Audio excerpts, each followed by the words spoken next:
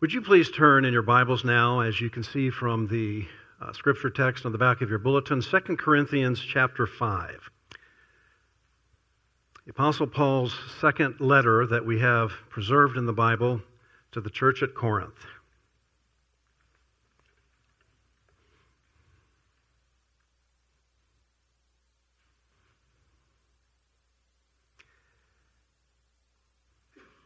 And as a preamble, before I read the text aloud to us, I want to read you a short excerpt from a book that came out when I was in seminary, getting my first degree in the early 1970s. And the title of the book was The Last Thing We Talk About. And the author says this: "We may postpone it, we may tame its violence, but death is still there waiting for us. Death always waits. The door of the hearse is never closed.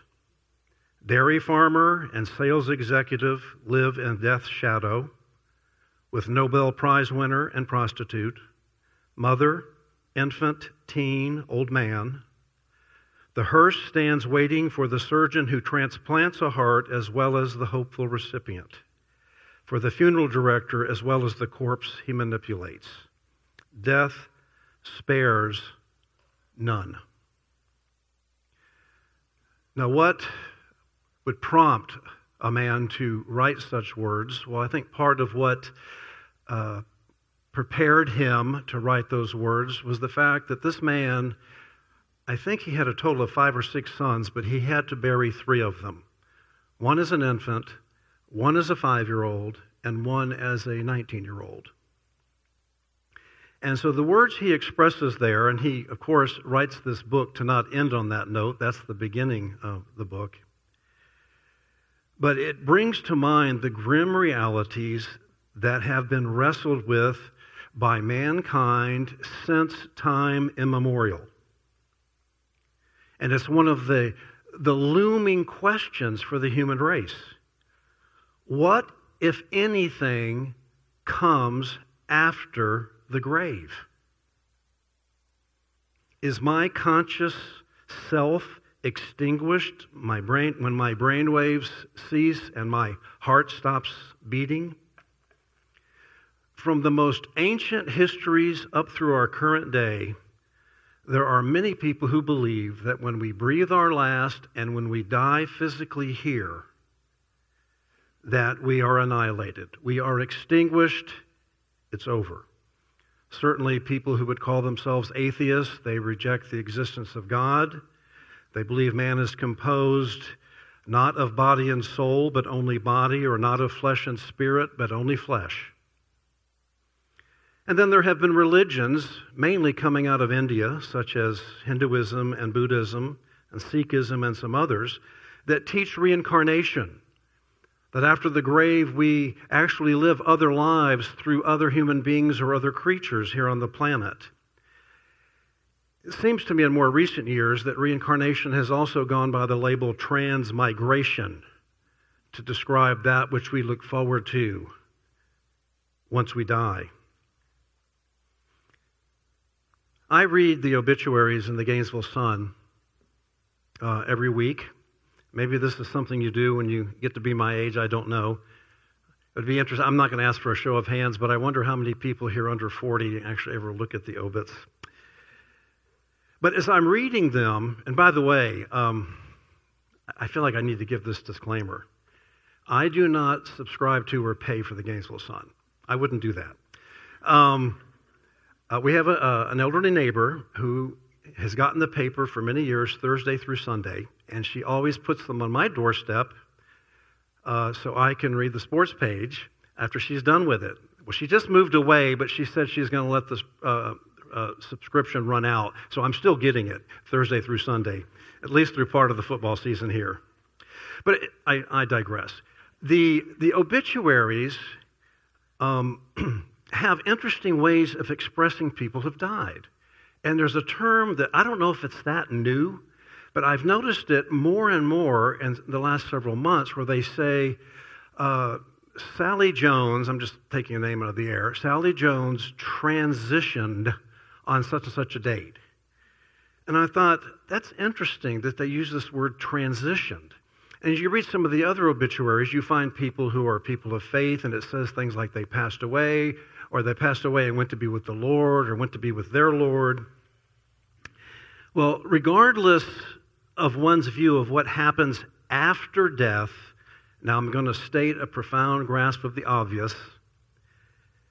Regardless of one's view of what happens after death, one fact is undeniable. Every single one of us is going to physically die. With one caveat. If we happen to be alive in the generation when Jesus Christ comes back to this earth, then we're in for an exciting time and a time of transition, if you will. Now, naturally, and I think understandably, most people want to delay it, that is death, as long as possible. Modern medical advances are constantly coming up with ways to help us extend our lives. Do you know, living to be 100 used to be kind of a rare thing. I don't know if you have followed this, but in someone who lives to be 100 or more is referred to as a centenarian. Well, you know, there's people that are doing these studies around the globe. Have you heard about the blue zones? The blue zones are these areas of the world, and there's 5 of them where they've noticed that they have a lot more people living beyond 100 than normally happens on the rest of the planet. I'm not going to get into a lot of detail on this, but one's in Italy, one's in Japan, one in Southern California, one in Greece, and one in Costa Rica. Those 5 blue zones have a lot of people who live beyond 100.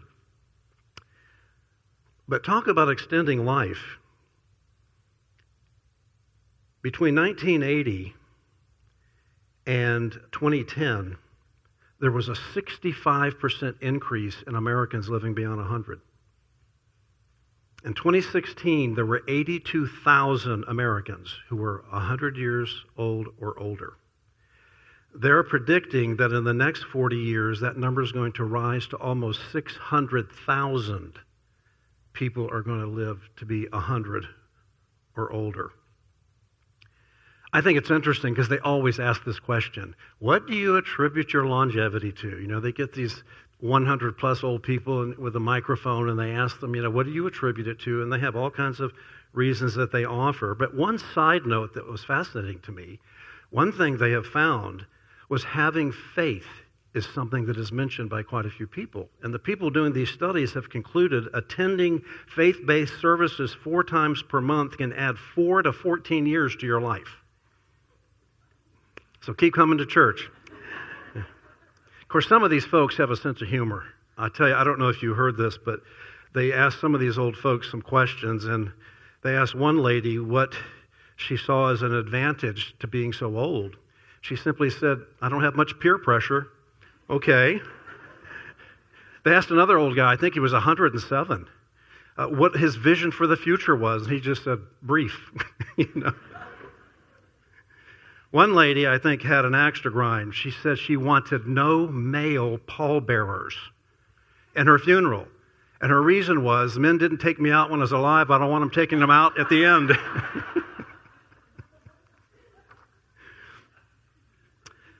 But of course, every surgery, every prescription is merely an extension. A welcome extension, to be sure, for most, but it is only an extension. It just kicks the can down the road until we kick the bucket. Now that you're perhaps sufficiently deflated this morning, allow me to now remind us why we don't have to anticipate death with such foreboding. In fact, our text today gives us reason, that is, those of us who are Christians, to be confident, to be of good courage when facing our inevitable burial. And with that preamble, I read verses 1 to 9 to you. Paul writes, For we know that if the earthly tent, which is our house, is torn down, We have a building from God, a house not made with hands, eternal in the heavens. For indeed in this house we groan, longing to be clothed with our dwelling from heaven, inasmuch as we, having put it on, will not be found naked. For indeed, while we are in this tent, we groan, being burdened, because we do not want to be unclothed, but to be clothed, so that what is mortal will be swallowed up by life. Now he who prepared us for this very purpose is God, who gave to us the Spirit as a pledge. Verse 6, therefore, being always of good courage, and knowing that while we are at home in the body, we are absent from the Lord, for we walk by faith, not by sight.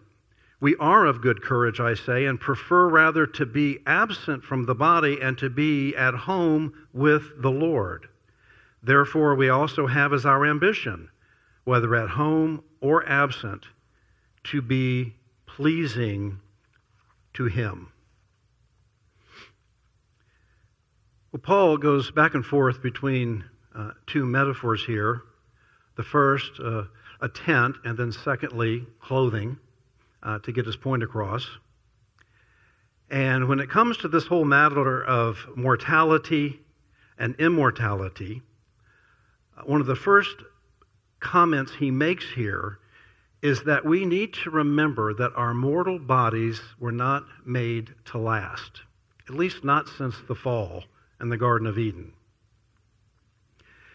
Our bodies, yours and mine, have what our automobiles have. You've heard the expression of built-in obsolescence.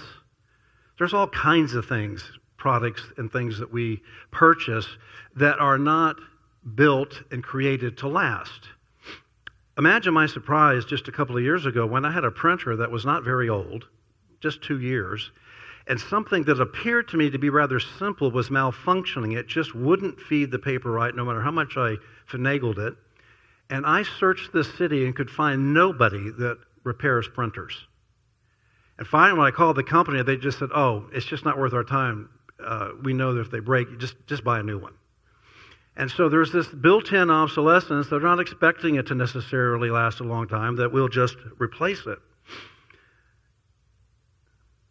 Our bodies, Paul likens to a tent. Now, why would he refer to it as a tent? Well, in Paul's day, once you traveled outside of a city and started going through the landscape, and especially to the south of Israel, or along the desert area, you see many, many people dwelling in tents. The patriarchs dwelled in tents. And of course, for people who dwell in tents and don't have a permanent structure for their residence, basically they're living somewhat of a nomadic lifestyle, and they're moving from place to place. They're putting the tent up, they're taking it down, and they're moving from place to place. And so he decides to use that picture, that word picture, to say that these physical bodies we have is a tent that we are only dwelling in temporarily. Now, for most of us in this room, probably if we use a tent, it's just on a camp out, it's with the family, it's for a few nights. Not something you'd want to dwell in, probably, unendingly. I know I sure wouldn't. Camping out was never my big thing. We did it a few times as a family, but just to give the boys the experience. I was glad when it was over each time, actually. Although I do have to say, now some of you are going to identify and some of you are going to think, what a wuss. We were invited to go with a bunch of youth to camp at Disney World. I think it's called, what's the name of that camp? Wilderness? Fort Wilderness. So I get there to unload the car and do the typical stuff, and I walk up, and the tent's there. The wood's all chopped, just sitting there ready to be lit. They even called the restrooms comfort stations. I thought, this is camping. This I can handle for a few nights. But Paul's point is that this earthly tent, which is our house, if it's torn down, and it will be, once it's vacated, we have another residence, a building from God, and this isn't of human construction, as he says, a house not made with hands, and it's eternal in the heavens. Incidentally, I've seen people living in tents. When I went to Israel many years ago, there were thousands of Bedouins. And in fact, to this day, there are 200,000 Bedouins in Israel. Now, many of them have started building structures and actually establishing villages, but there's still a good number of them. You can see them dotted over the desert, these black tents that are pretty low to the ground. I think Syria has 1 million Bedouins. I don't know how many of them are still living in tents, but I'm sure it's a whole big bunch. But Paul uses that picture to get across a point, and that is that these bodies eventually are torn down, but we have another one waiting for us. And then he goes on to state what everyone realizes, is that this tent, these mortal bodies, these physical bodies, they are burdensome. They may not seem so burdensome when you're young, but as you grow older, they become more and more burdensome. Need I mention, there is affliction, disease, our body decays. We start to lose some of our senses, such as seeing. Perhaps it's not the same for everyone. Our hearing. The other day I was driving, I looked at my arm, and all of a sudden my skin looks like tissue paper. I don't remember that elasticity being there, but it happens. I've got my annual eye exam, and I can already tell I'm going to have to strengthen the prescription for this next year. These bodies are burdensome. Perhaps you can identify with the man who bemoaned the fact that every time he went to the pharmacy, he looked down at what he put in the basket. Almost every item had the word relief in it.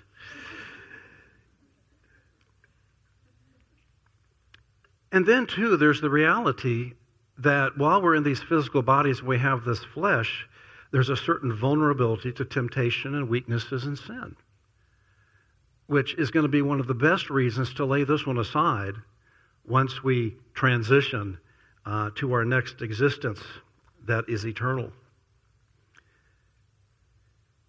And then Paul also acknowledges in verse 2 as well as verse 4 that, and he talks not just about the tent and the building, but he talks about being clothed and unclothed. He says that there is this longing within us. Now, it's easy to see that if we are undergoing some kind of physical discomfort and pain, that certainly those times can probably motivate us to think about wanting the eternal, what's coming next, because we're feeling so miserable now. I have been at the bedside of church members who were close friends. And I remember one woman 25, 30 years ago, they had put a hospital bed up in her living room. She had the morphine thing that she could punch. And I remember one night she called me at 2 a.m. to come over because she was in so much pain. And I was sitting by her bed, and she had punched that morphine button, and it just wasn't doing the trick. And she looked at me and she said, "I just want to go home and be with the Lord. I just don't know why he doesn't take me." And I think if we're undergoing that kind of excruciating pain, and I know much of the time doctors can help us to not have that much pain as we reach our final days, I get it.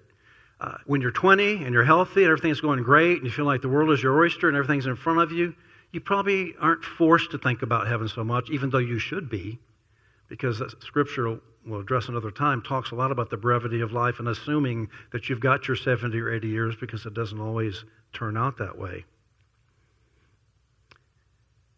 Paul says something similar. Let me just read these verses to you. You will recognize them from Romans chapter 8. For the anxious longing of the creation waits eagerly for the revealing of the sons of God. For the creation was subjected to futility, not willingly, but because of him who subjected it, in hope that the creation itself also will be set free from its slavery to corruption into the freedom of the glory of the children of God. For we know that the whole creation groans and suffers the pains of childbirth together until now.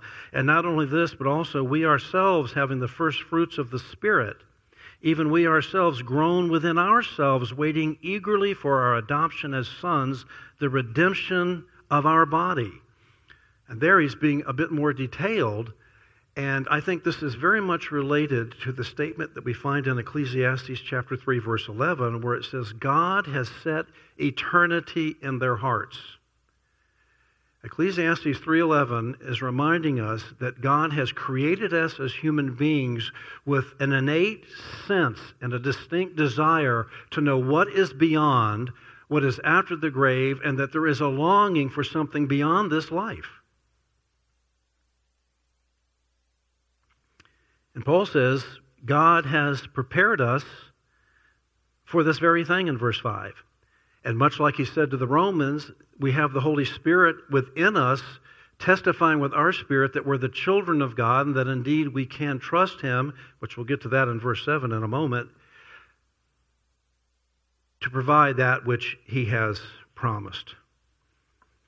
When the Holy Spirit's called a pledge, it's the same word that's used of a man giving a woman an engagement ring. That engagement ring represents, I'm committing myself that I will follow through, commit myself to you, and we will be married. We will be husband and wife. And so it was seen as a pledge. That's what the Holy Spirit, part of its function in us now. It's a pledge that God is going to make good on his promises. And so because of that, because God has prepared us for this purpose, and he is going to give us a building and a resurrection body following this life, that he says in verse 6, Therefore,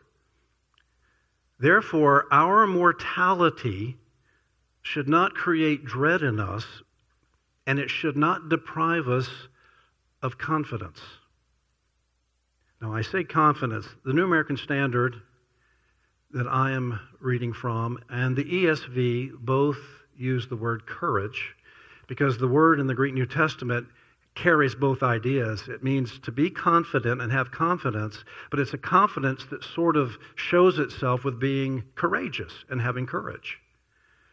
And so he says twice in verses 6 and 9 that we are to be of good courage even as we confront our mortality.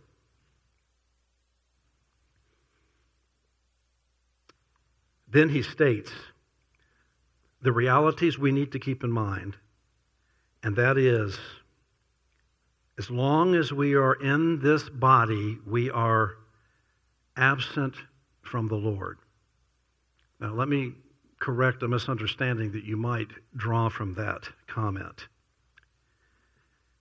Obviously, Jesus says, I'll never leave you nor forsake you. And through his indwelling spirit, he is with us all the time. But even as we were just singing a few moments ago, we don't see Jesus face to face. So he's not just talking about something geographical or spatial. He's talking about something that is a relationship where we will be with him and we will actually see him.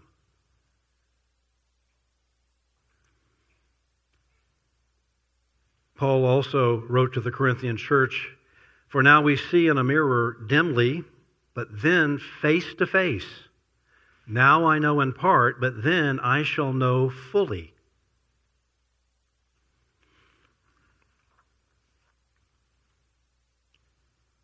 And so, what do we do to maintain that perspective? Well, he tells us in verse 7.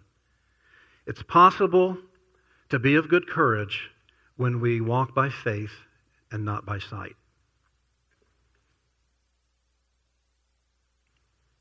Before I give you the simple definition of faith, I would remind you what Hebrews 11:1 says.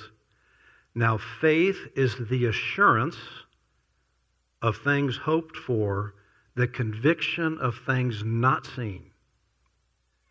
And so faith entails our embracing and believing something, and more importantly, believing someone, that is the Lord, believing what he has said, that regardless of what circumstances look like in our temporal life now, there are certain realities we look to that we know will come to pass. The word for faith in the Greek New Testament as a noun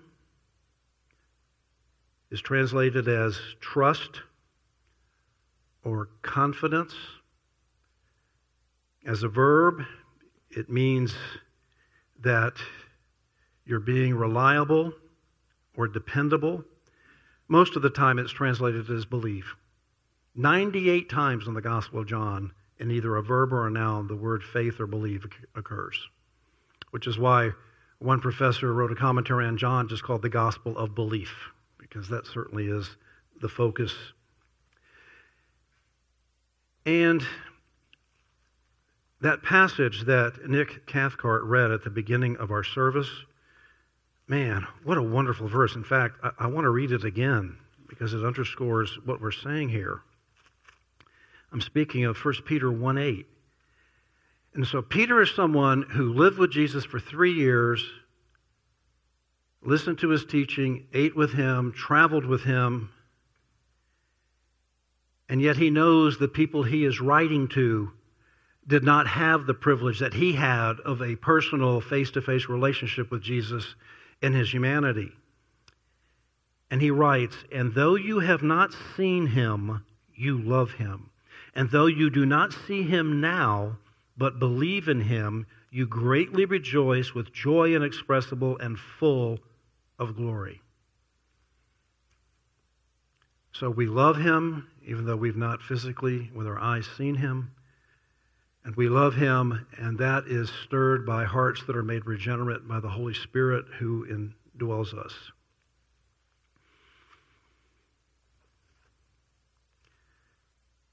Walking by faith and not by sight. I'll tell you, there's an expression that I really, really dislike. And it's this expression, just step out in blind faith. The reason I don't like that adjective blind faith in front of the word faith is because for some reason it just sounds like somebody is just closing their eyes and stepping out having no idea what they're doing. They're just believing as if there's not something that is the substance or the ground of their belief. We have to remember that our faith can only be as great as the object of our faith. And so it's not so much a blind step into the darkness as much as a bold step into the light when we walk by faith, believing God and his word, and not evaluating our own lives, even what's going on in the world, and what we expect after the grave, except according to what the Scriptures clearly lay out for us. In fact, for the sake of time, I decided not to start this message a few verses earlier, but if you let your eye glance up at verse 17 and following, "For momentary light affliction is producing for us an eternal weight of glory far beyond all comparison, while we look not at the things which are seen, but at the things which are not seen. For the things which are seen are temporal, but the things which are not seen are eternal." And in verse 18, when he says we look at the things that are eternal and not temporal, there's a real common word for look in Koine Greek, but that is not the word he uses here in verse 18. He uses another word which means to fix one's gaze upon. It's not just a glance or a look. It's to fix one's gaze upon something or someone and to concentrate one's attention upon it. And the child of God, the Christian, is called to fix our gaze upon what Jesus has accomplished and what he has promised, as recorded by the apostles and by what the Gospels tell us.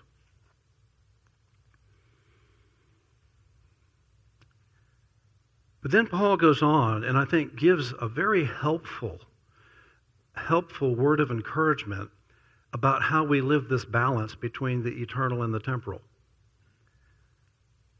And in fact, I want to correct the wording on the outline there. Under Roman numeral 2, our mortality should not deprive us of confidence. A, we live by faith, not by sight. B, we have the same desire. Insert the word should. I should have put should there. We should have the same desire, whether in our mortality or immortality, and that same desire should be doing all that we can to please and honor him.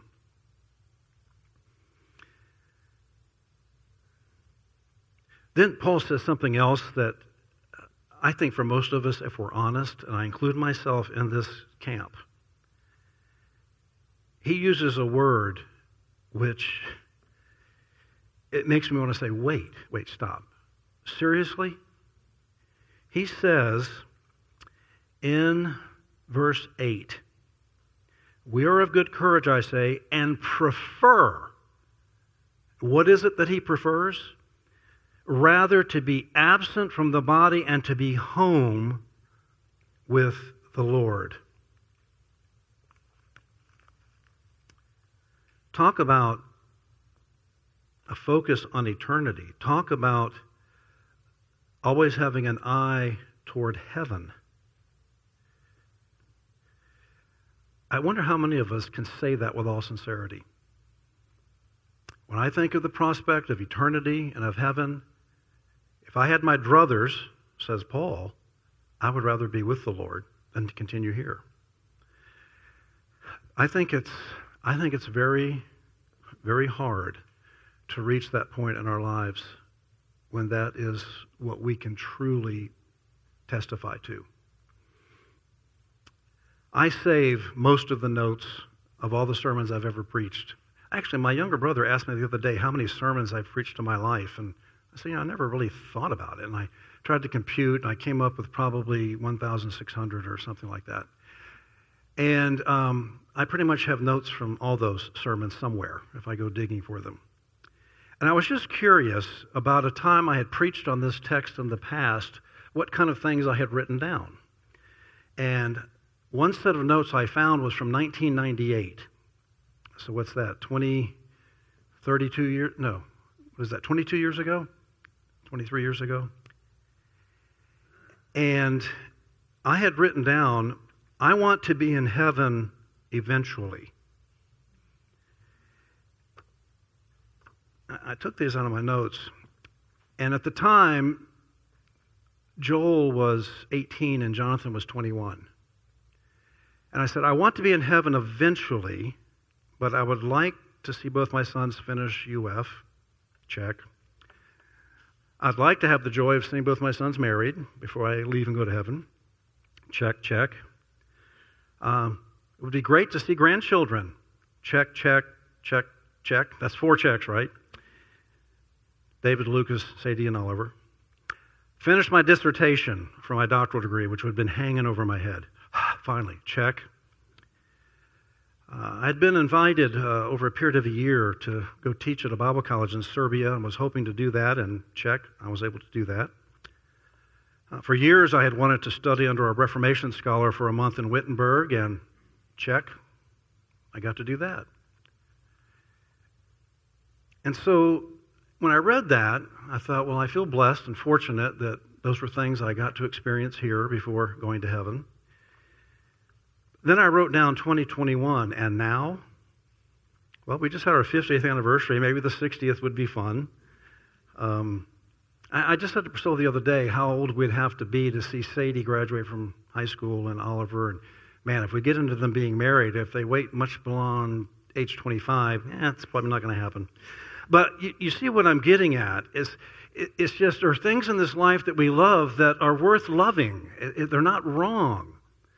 But do our affections for the things in this life actually start to crowd out what should be our main ambition and affection, and that is whether living or dead, absent from the Lord or with Him, that our ambition is to please Him. And that only comes about, I think, through years of immersing oneself in the Word and seeking the Lord and growing spiritually, and hopefully, as Romans 12's, being transformed by the renewing of our minds, because our minds need to be renewed to ever approach preferring heaven over this earthly sojourn. There, and let me word this carefully, there is a difference between being willing to go to heaven but wanting to stay on earth, and wanting to go to heaven while being willing to stay on earth.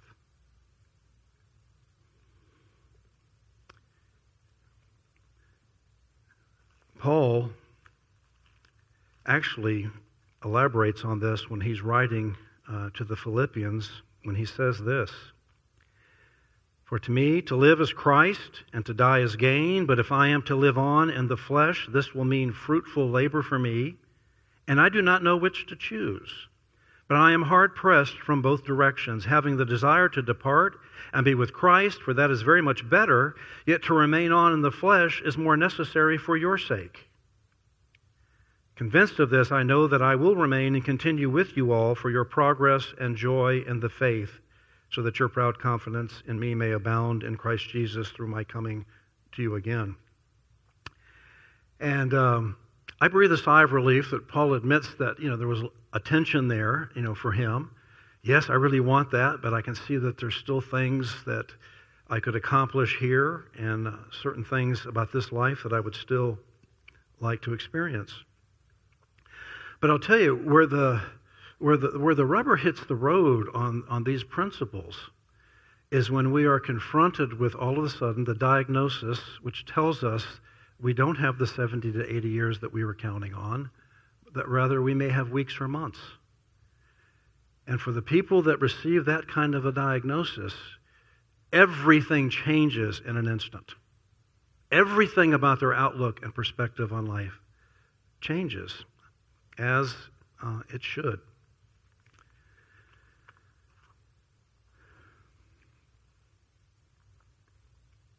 So we don't have to have a sense of foreboding, because twice, and notice this, I've underlined them both in my text, twice he has stated what we know. Verse 1, we know that if this earthly tent is torn down, that we have another. Verse 6, knowing that while we're at home in the body, we're absent from the Lord. And then twice he says, be of good courage, in verses 6 and 9. There's a certain, shall we say, convenience to people who embrace atheism and believe there's no God, there's no life after death. And of course, the convenience is that means there's no judgment, which he actually addresses in the very next verse, verse 10. But I knew that time would not allow me to deal with verse 10 today, so that'll be for another time. But just to look at verse 10, for we must all appear before the judgment seat of Christ, so that each one may be recompensed for his deeds in the body, according to what he's done, whether good or bad. And just as the writer to the Hebrews says, it's appointed to man to die once, then comes judgment. Well, Epicurus, the Greek philosopher who established the philosophy of, eat, drink, and be merry, Epicureanism, he's recorded as saying, what men fear is not that death is annihilation, but that it is not. Famous Beatle, John Lennon, his iconic song, Imagine. You remember the lyrics? Imagine there's no heaven. It's easy if you try. No hell below us, above us only sky. Imagine all the people living for today. Well, you can imagine that, but it's not reality according to what the Word of God says. You've heard Brad and I both quote Charles Spurgeon from time to time, the Prince of Preachers in England, one of the most dynamic preachers that's actually ever lived. He had a wonderful sense of humor. In fact, one time he was criticized for using too much humor in the pulpit, and he just replied with a twinkle in his eye, if you only knew how much I held back, you'd be relieved.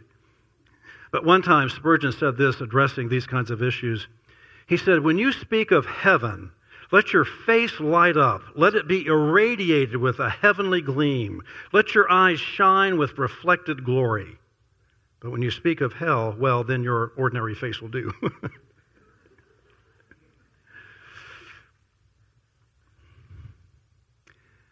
I want to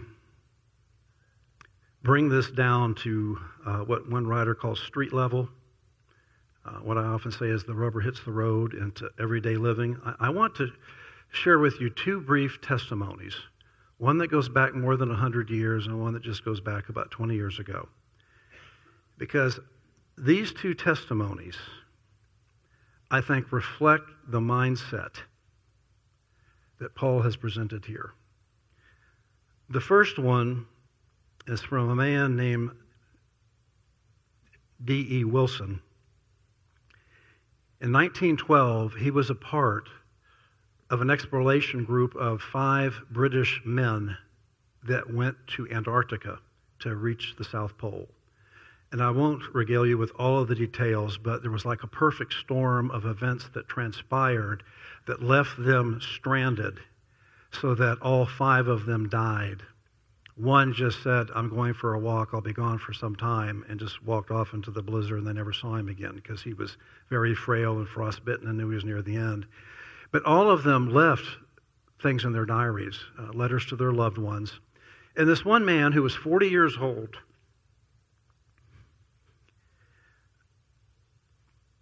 wrote these words for his wife to be given once they were discovered, which they were.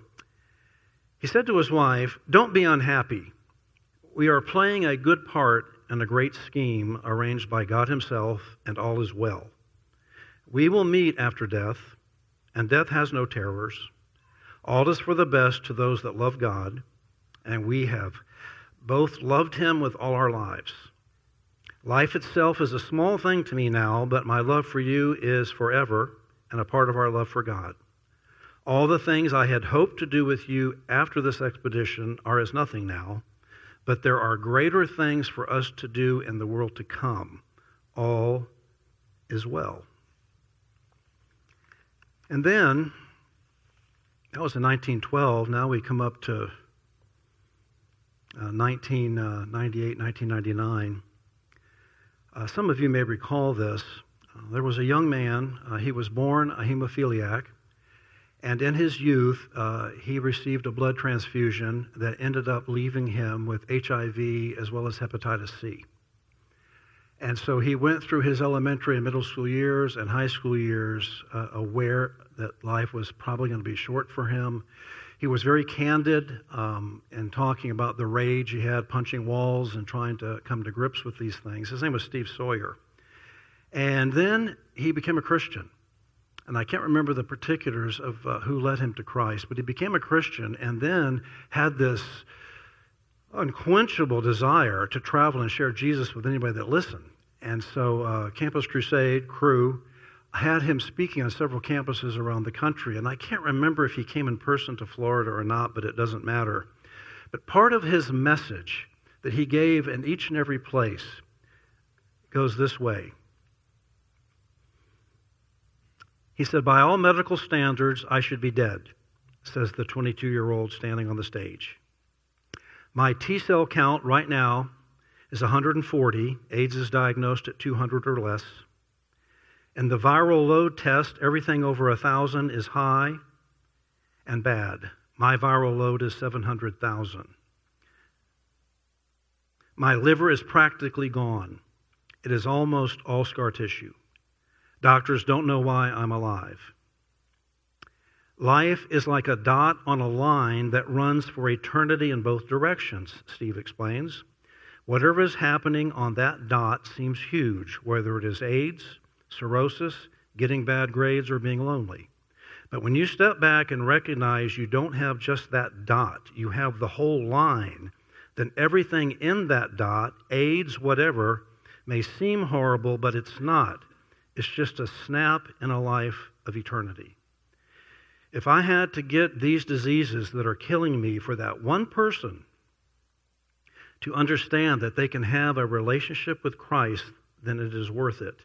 In light of eternity, that is all that matters." See, it would be one thing for me to tell you that, and I would be sincere in saying it. It's another thing for you to hear that from someone who just within months would leave this world.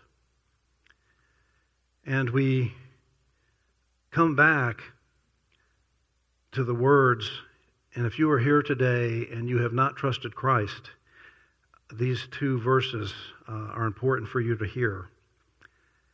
This is what gives us reason to be of good courage. John 11, Jesus said to her, "I am the resurrection and the life. He who believes in me will live even if he dies, and everyone who lives and believes in me will never die." And then the big question, Jesus says, do you believe this?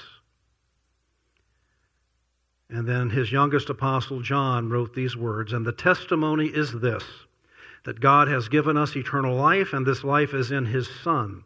He who has the Son has the life. He who does not have the Son of God does not have the life. Dr. J.I. Packer, who died not too long ago, one of the most preeminent theologians in the evangelical world, wrote this sentence, plan your life budgeting for 70 years and understand that if your time proves shorter, that will not be unfair deprivation, but rapid promotion. And when I read that by Packer, Beverly, Karen, it made me think of Neil Thompson. Because I remember when he told me after he got the diagnosis of pancreatic cancer, which as you know is 98% of the time a terminal diagnosis, he said he had just gotten his invitation to heaven. Is that how you would respond if you were to get that diagnosis? You know, there's a saying that has been repeated many, many times by comedians and everybody else. I think it originates with Benjamin Franklin when he was writing to a French diplomat not long before he died. And Benjamin Franklin wrote this, our new Constitution is now established. Everything seems to promise it will be durable, but in this world, nothing is certain except death and taxes.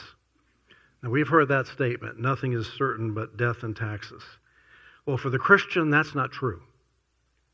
We rewrite that sentence. Nothing is certain but death and heaven. And that's the promise that you and I have.